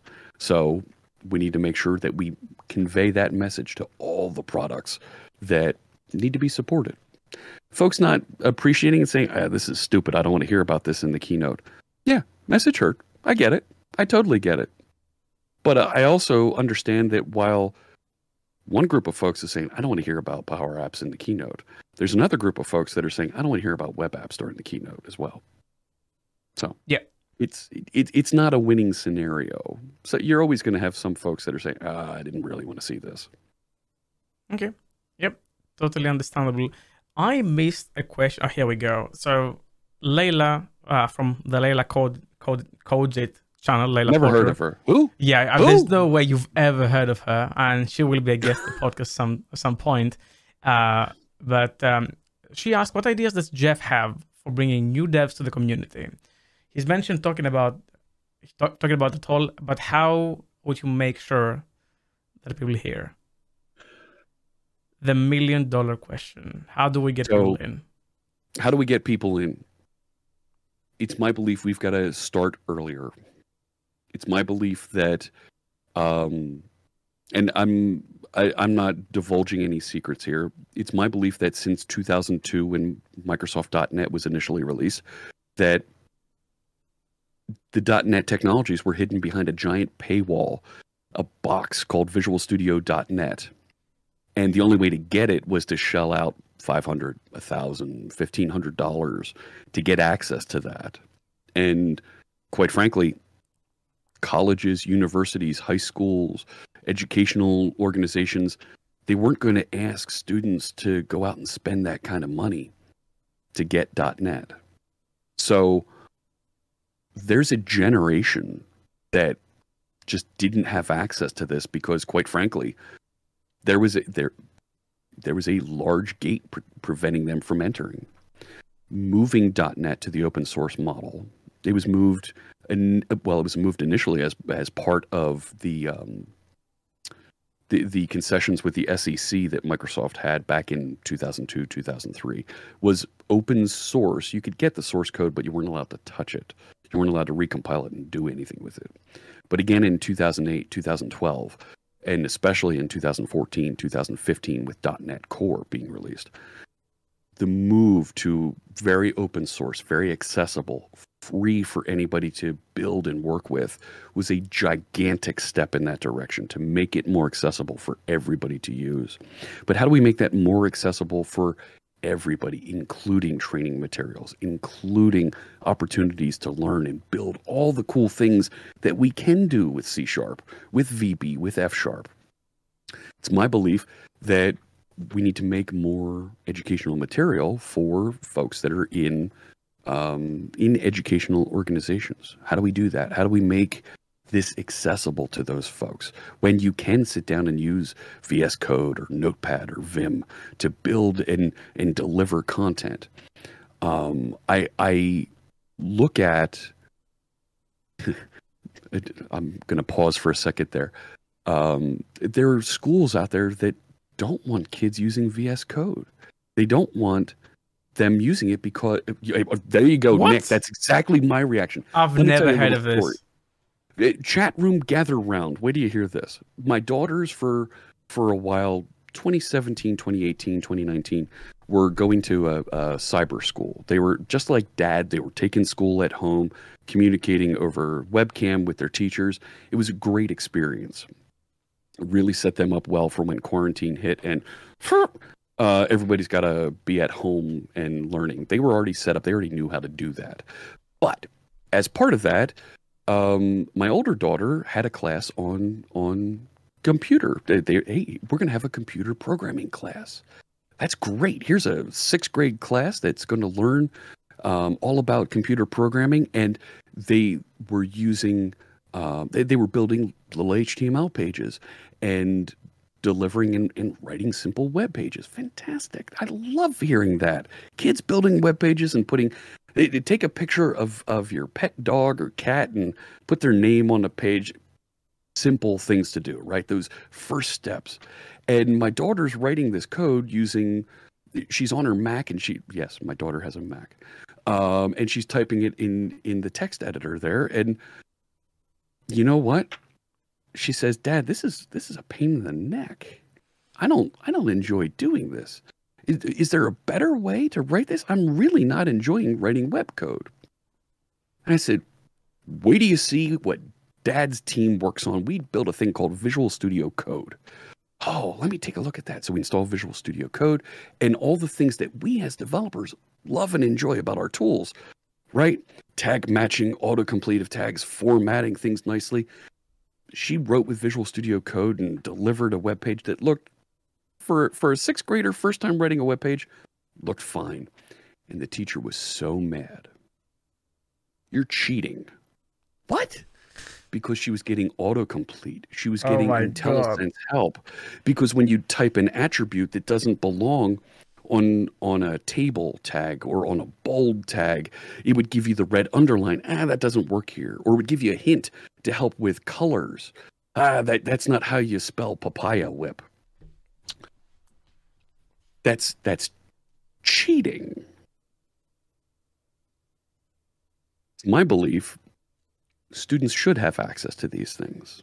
It's my belief that we can do more with that. It's my belief that there's a magic to writing software that we can all share and experience and do more with. And live streaming, producing code and content and making other folks more productive. It gives me, my gosh, it gives me spoons. It makes me feel so good. How can we do that for kids?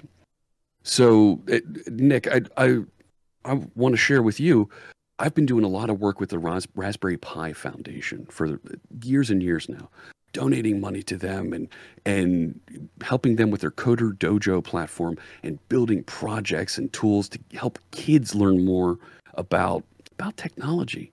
How can we get .NET into their hands? I want to get .NET easy to run on a Raspberry Pi with VS Code and little training materials that can go out there that are easy for folks to learn about that.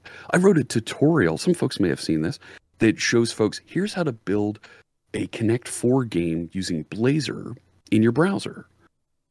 Simple, cool. That's something fun to do. We can put that in the hands of kids and other similar things so that they can have fun and learn and do more with that.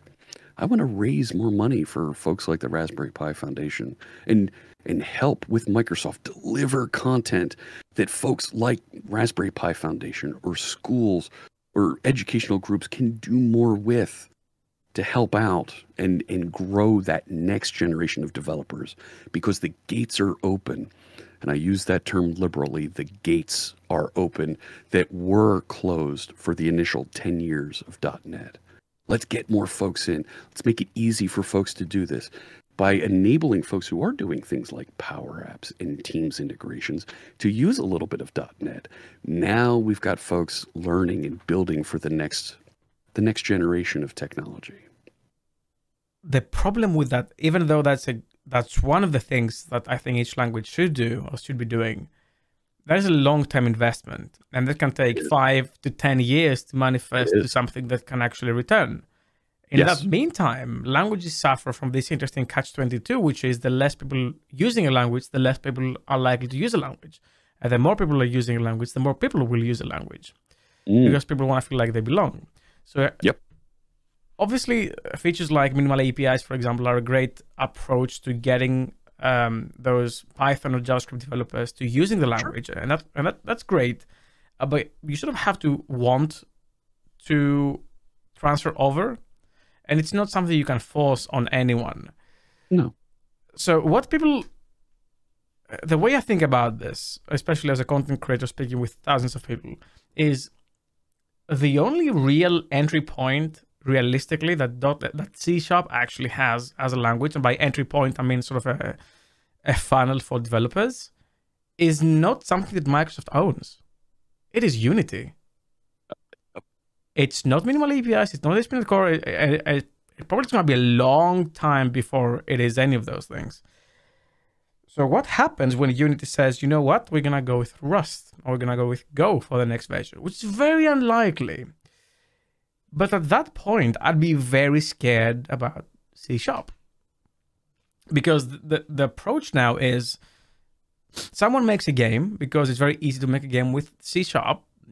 You search how to do this with C#. Now, Unity code is horrible, and I've tried to code something in Unity, and it brought the worst Nick developer out of me from all those years back. But at least it can get people interested. And when they say, oh, I now need a real-time connection to my game, or I need an API for my game, then they can make the jump. Because they can leverage what they have. But if that goes away, and with XNA now being dead as well, how are we guaranteeing that this avenue just won't close? Is that then Microsoft's responsibility to step in and buy Unity just to keep the language there? What are your thoughts on this? So I can't speak directly towards it. I don't know the details, but there was there have been collaborations. There have been business dealings with the Unity organization that Microsoft has closed, and folks can look up the press releases about that. I don't know the specific details about that, but there is a strong collaboration with the Unity organization, and there are folks on the .NET team that work with them to help ensure that Unity benefits from the investments in the C# programming language, like you're saying, and .NET Core, .NET 6, .NET 7, and they end up with games that run faster in the Unity game engine. You're right. It's a fantastic avenue for folks to get involved and try out .NET and build things. And even throwing back to my topic about Raspberry Pi, folks in the Raspberry Pi organization have Unity running on Raspberry Pi devices. So you're right, a great avenue for folks to come in and try that out. I also look at how ASP.NET Core is among the fastest frameworks for building server-side web content. The web's not going away. It's been around 25 plus years, 30 years. That's not going away. That's very much someplace where we're going to be able to hang our hat that folks are building and delivering content with that for a very long time. A lot of the optimizations that have gone into ASP.NET Core have come from Microsoft's own first-party websites. I mentioned Bing earlier. A lot of features go into ASP.NET Core because it supports Bing. And then you can take advantage of using that with building your own websites. So at the very least, there is a very strong first-party ecosystem of Microsoft tools, products, applications that run in Windows, run on Mac, run on Linux that are built with .NET. So if the entire .NET ecosystem were to say, you know what, we're going to go in a different direction, we're going to go and jump on Rust or Go, okay, those languages have their advantages. They also have their disadvantages. And I've heard within the last few days from organizations that said, you know what, .NET isn't appealing to me anymore. I want to go to something that all the developers are talking about. Let's rewrite and move the organization to Go. And they went over to Go. And it was really hard to build apps the same way that they were building with .NET. They weren't as productive. And bringing in folks who were productive and at that high level that they needed with Go, they just weren't out there. The ecosystem isn't as rich for those technologies. And that's kind of a keeping up with the Joneses problem, where they're not there. .NET's been around for 20 years, coming up on 25 years. And I can't believe I just said that. And there's a massive install base of this that, just like Java, just like C++, it's not going to go away. COBOL went away. Fortran went away. It's out there. People aren't really building new things with those. But there are regular investments into .NET to continue making it faster, better, more capabilities for building apps. My gosh, I'm building my first mobile app with .NET MAUI, and it's been something that I would have never considered if I had to write it with Java or with Swift or Objective-C. But because it's in a technology that I'm really good at, having that portability of my skills is something that a lot of these other technologies don't have, at least at the productive level that we do with .NET. That's something that organizations, customers of Microsoft that do use .NET realize and appreciate, that they do have that portability. Absolutely, there are amazing things you can build with Go and Rust. Not knocking them at all. They've built some really cool things, system level capabilities and technologies, Docker and various database technologies. Really cool stuff. Never gonna knock that stuff. Congratulations. That's really cool stuff that the web is built on, that the internet is built on. But you know what? When I'm building a website, I don't want to use Go and have to pass around pointers to objects and things. Those are things I don't want to have to think about. Using a higher level language like C#, Java, JavaScript makes me more productive at the end of the day. So there's a tool for everything, and not every tool is right for all the things. So if I can show kids that they can build websites, that they can build games with Unity, that they can do cool things to interact with their YouTube channels, with their Twitch channels, fantastic. I'm going to encourage that and hopefully light up that magic in their head, behind their eyes, so they get excited about things. So I think there's big opportunities there. And like you said, it is a long-term investment. It's a investment that Apple's been very good at for dozens and dozens of years, helping and fostering schools and educational institutions, making it easy to get Apple devices. But on the other hand, we need to get back in that game too. Yep. Well, is there a question in chat that you saw that you want to address? And I'm also conscious we're reaching the 2-hour mark, so I'm good for a little bit here. Perfect. If anybody, if you want to keep going for a little bit. No, of course. Somebody was asking what my first programming language was. Just like Plague Heart, my first programming language was Commodore 64 Basic. I have a blog post on my blog about how I sat around the dining room table with my father, who was a Unix administrator, IBM AIX at the time. And he knew BASIC from programming in college, and he was teaching. Here, I'm his 4-year-old son, and he's teaching me how to write Hello World with Commodore 64 Basic using the family Commodore 64 on the dining room table. And it was such a rush that 40 years later, I got to write the blog post announcing that Visual Basic was going basic, Visual Basic, the language that Gates brought forth, that was being brought to and would work on AIX. To bring that full circle from my dad taught me this back then, and get to call my dad, hey Dad, we just made Visual Basic work on Unix machines now with .NET. That was something that was huge for me, and I will never forget. And being able to point back at Basic as kind of where I started from, it's something that I very much appreciate, and I want my kids to have that feeling of excitement with whatever their career might be, that they get to do something that evolves over time, that they can call back to mom and dad and brag about. So, yeah, I'm a bit on the fence of the kids thing, but if I do have them, the moment they can talk, let's talk about pointers. It's kids get interesting. Yeah. Decision making changes dramatically once kids enter the picture. Yeah, I really want to see how my schedule will be affected as well. It's an interesting dynamic.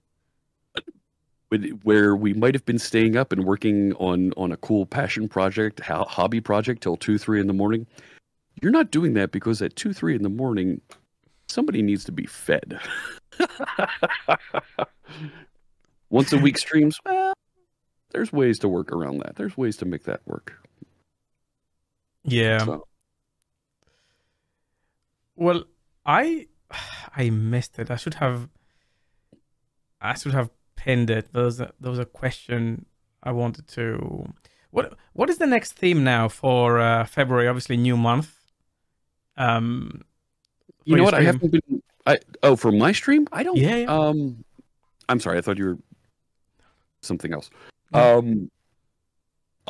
I'm going through and finishing a bit of SQL Server migration. I'm migrating from RavenDB back to SQL Server running on Azure.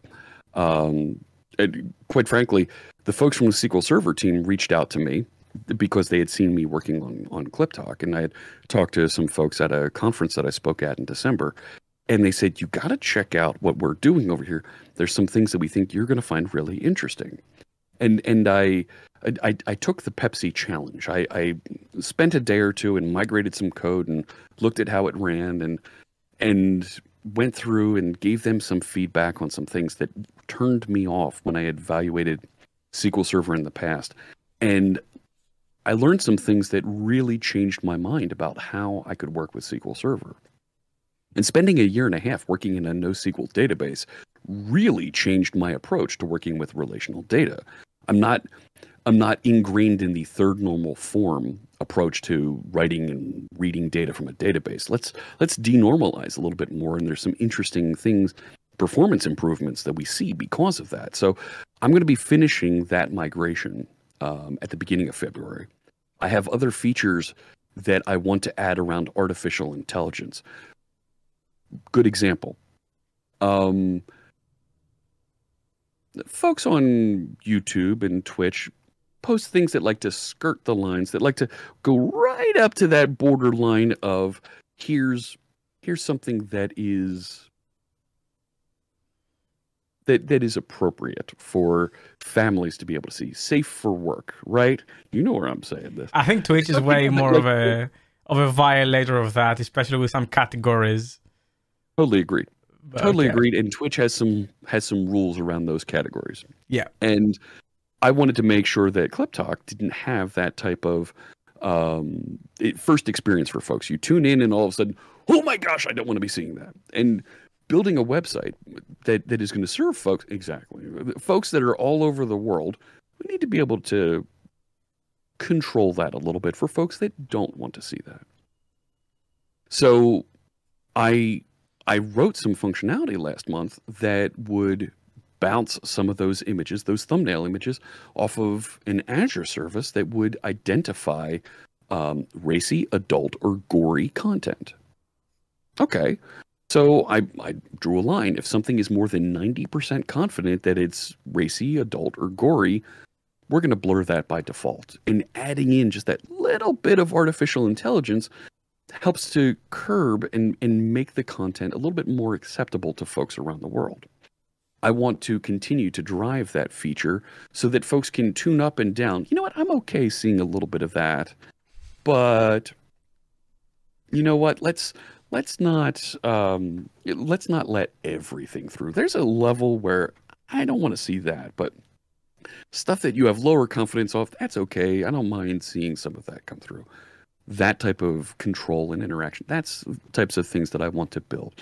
I feel that bringing more artificial intelligence into our applications, you mentioned ChatGPT earlier, the cool things that we can do with that, how does that affect and help our other applications? There's applications of that could be very interesting in the scope of my application of ClipTalk. So let's explore that. Let's take a look at what we can do with that.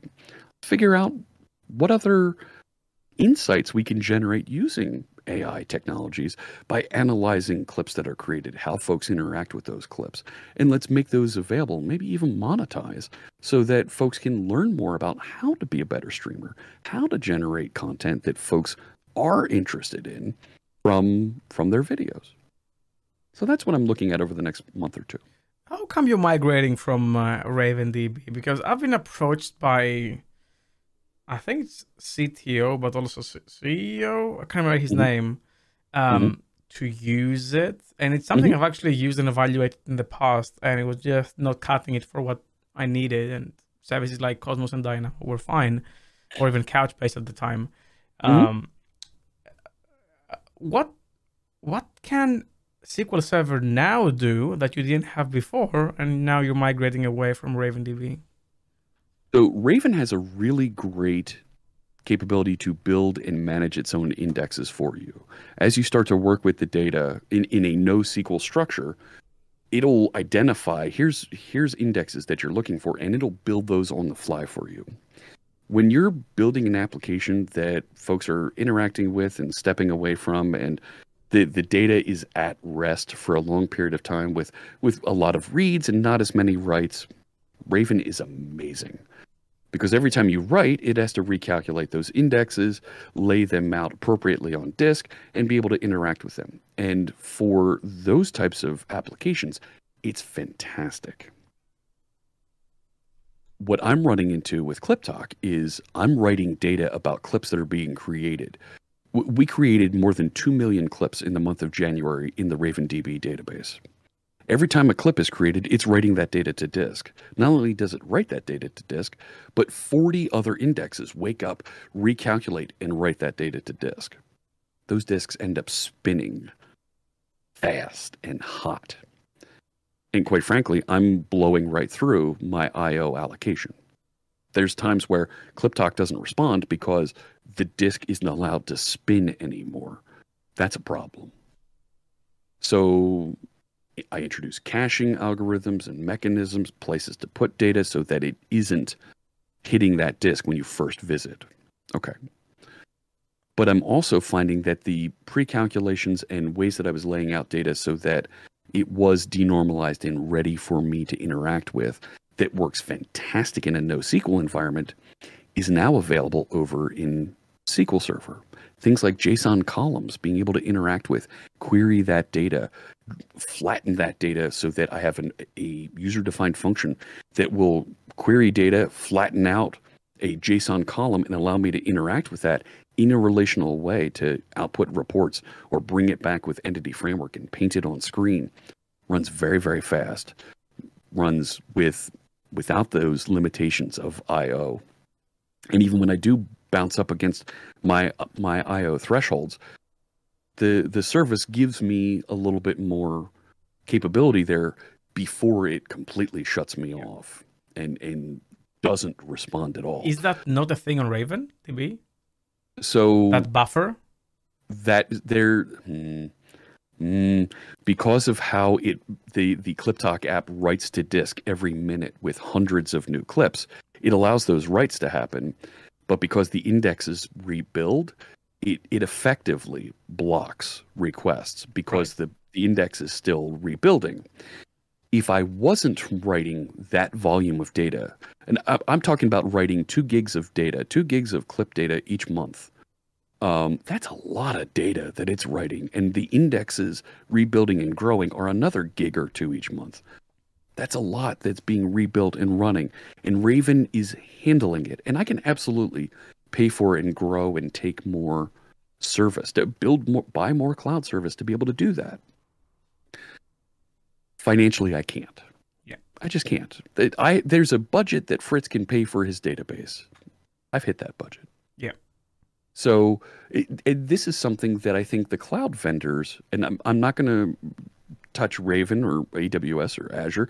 I think all the cloud vendors do a poor job of in explaining what the grow up story is. I'm starting on service X and I need to do more. I need to grow up. I've got more traffic. Well, you can buy more X, but maybe you want to migrate to Y and start using an alternate architecture to do more of those things. I'm on queues in Azure Storage queues. Maybe you want to grow up and use Service Bus now or Event Grid. And here's what can help you make those decisions to do that grow up story to these other architectures.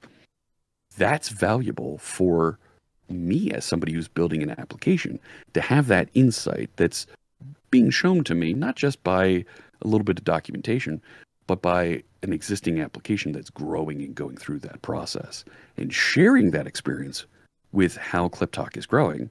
It's been terrific. Yeah, having a real project for those things can really show you how the services scale. I've been lucky to have worked with both Cosmos DB and again DynamoDB later, writing gigabytes of data a day, not even a month. Probably the biggest DynamoDB, which is the counterpart of Cosmos DB in AWS, that they've managed was like 1.7 terabytes. It was a lot. It was thousands of requests per second. Oh, yeah. And thankfully, you have features to deal with that sort of scale. And I'm pretty sure actually Raven has this feature as well, where as things happen, you can listen to those as a queue and then act on it. I don't know if it is a feature. Maybe I'm thinking a different database. But on Dynamo and Cosmos as well. In Cosmos, it's called the change feed. You can have a Lambda listening for changes in Cosmos DB. I say Lambda, Azure function, listening for changes in Cosmos DB, and then process that as sort of an eventing mechanism, and then put it into a database, optimize it into a Redis cache or rehydrate a cache, and so on. It sort of works like Kafka to a degree, a log structure. Sure. And you can eliminate all of the services around it. So you can optimize for search if someone wants to be very flexible with text, which is one of the biggest pain points, especially with the clip. Is it called transcribing, where you listen to the text and you save the text so you can search for it? Yep, I transcribe not all of them, but a good number of clips. Yeah. Those types of things, you would probably optimize to Azure Search or Elasticsearch, whatever you choose. Absolutely. To use. Search on, when you're searching millions of documents on Azure Cognitive Search or Elasticsearch, that starts to get expensive. But full text search in SQL Server is good enough. Yep. So let's use that. Full text search in RavenDB is great. Let's use that. And one of the things that I don't know if the viewers know, and correct me if I'm wrong, for anything ClipTalk specific, you're paying out of pocket. You're not sponsored by Azure. I mean, do you get credits by Azure to host it in Azure? No. No, you don't. Okay, but a company like I pay for all of the Azure services. I pay for all the Raven services. I do have sponsors that have paid for consideration that have helped fund that, but I pay for all of that. And when at the end of the month, when the bill comes in, Fritz starts making decisions. Do we continue at this in this service, or do we need to move somewhere else? And Nick, when the bill came in November, not only did Fritz look at that and go, "Ooh," but Mrs. C# Fritz looked at that and said, "What the hell are you doing?" Yeah. That's why I want to mention is because you don't really make decisions, nilly-willy. Oh, I have an infinite budget from Azure, and I can choose anything and not be good at scaling it. Like, you have to be optimal with your architecture, with your design, and your architecture choices. And the great thing is you show difficult things like migrations and explain why you're doing what you're doing. So No, it's a great source of information on how to use the platform, and obviously sponsors are always nice. Definitely. But yeah, it's not something that you get an unlimited budget for. And in fact, you don't get any budget for. The side benefit of that also is now I don't have folks at Microsoft that are able to say, well, wait a sec, I gave you a little bit of money so that you could use X. You need to use X. No, I can push back and say, this doesn't suit my needs, and here's why. They can take that and use that information to make the product better, change some of their marketing. So there's features and things that are going to be coming with SQL Server over the next year that I'm now privy to, and I'm very privileged to be able to have access to that, but I now can look at and see, and I can discuss with them, and they understand now my perspective as small company that is trying to use their product, and they can do more with, because there is no filter between me and them. We work for the same company. Yeah, and to address a question in the chat, well, actually, it's not a question, it's a statement. Yum Rocks One says that I'm surprised Azure doesn't throw credits at him. I'm assuming this is intentional, so you don't have to worry about who owns the IP. Yes. And yeah, so it's a decision that you've made. I'm sure they'd love to sponsor you, but in my opinion, it's a smart thing to not accept and just keep rolling on your own. You don't know what that could be, and you don't want to have any questions later down the road. Who's that? Exactly, right. I've had that discussion with a vice president, and we have a common understanding of this, and it's well documented. Here's where things start. Here's where they stop, and I pick up the bill for that. That's fine. We've got a very clear delineation between responsibilities. That said, though, I'm happy to listen to an Azure group that says, hey, why don't you try my new feature XYZ? How can this help? And not a problem listening to that and discussing it, because that helps everybody, which at the end of the day is my job. Yeah. And then another thing I want to touch on is cloud vendors need a I don't want to spend more than X setting, especially when playing around. All cloud vendors have a free tier, and they're very clear about the limits of that free tier. And all of them have a budgeting tool as well, where you can say, that's how much I want to spend. I'm assuming all of them, I'm generalizing, but I know AWS does have the budget feature. And I'm pretty sure Azure with Azure Monitor has a similar feature as well, which you can set a limit and say, I don't want to spend more than that. I turned off my budget for a few months and made a mistake in configuration of a service, and another time when Mrs. C# Fritz came. Oh no! What the hell did you do? Yeah. I worked that out, and lesson learned and documented. And the product team looked at it and said, "There's no problem with this." They learned quickly there's a problem, and I believe they've since addressed that. Yeah, so. Use the budgeting features. Like, you can go bankrupt if you don't careful. Absolutely. I look at the budget on my Azure services weekly, and I'm turning off and moving things. Do you have alerts for when things go wrong, or when things reach a limit to be like, oh, this is oddly higher this month? Go on and take action. Yeah. Oh yeah. So, and that's where I started to get to with Raven, and how do I fix this? What's my next step? And I started searching for alternatives. Yep. So, and it's not a knock on Raven at all. It's my data has grown and is behaving in a way that isn't optimal for their database service, and that's okay.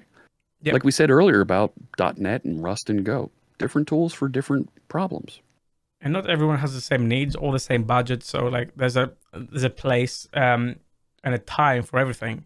The biggest issue I have with technologies like Raven, personally, is that people try to push them to me as if I should care because it's written in C# and .NET. And the truth is, I could not give about what it's written in. I don't want to know. I don't need to know. I need a product. Do I know what MariaDB or Postgres is written in? Probably C, but I don't care. That's not a selling point. I've used C# specific technologies like Event Store, and they were at scale. They were terrible, and we had to move away.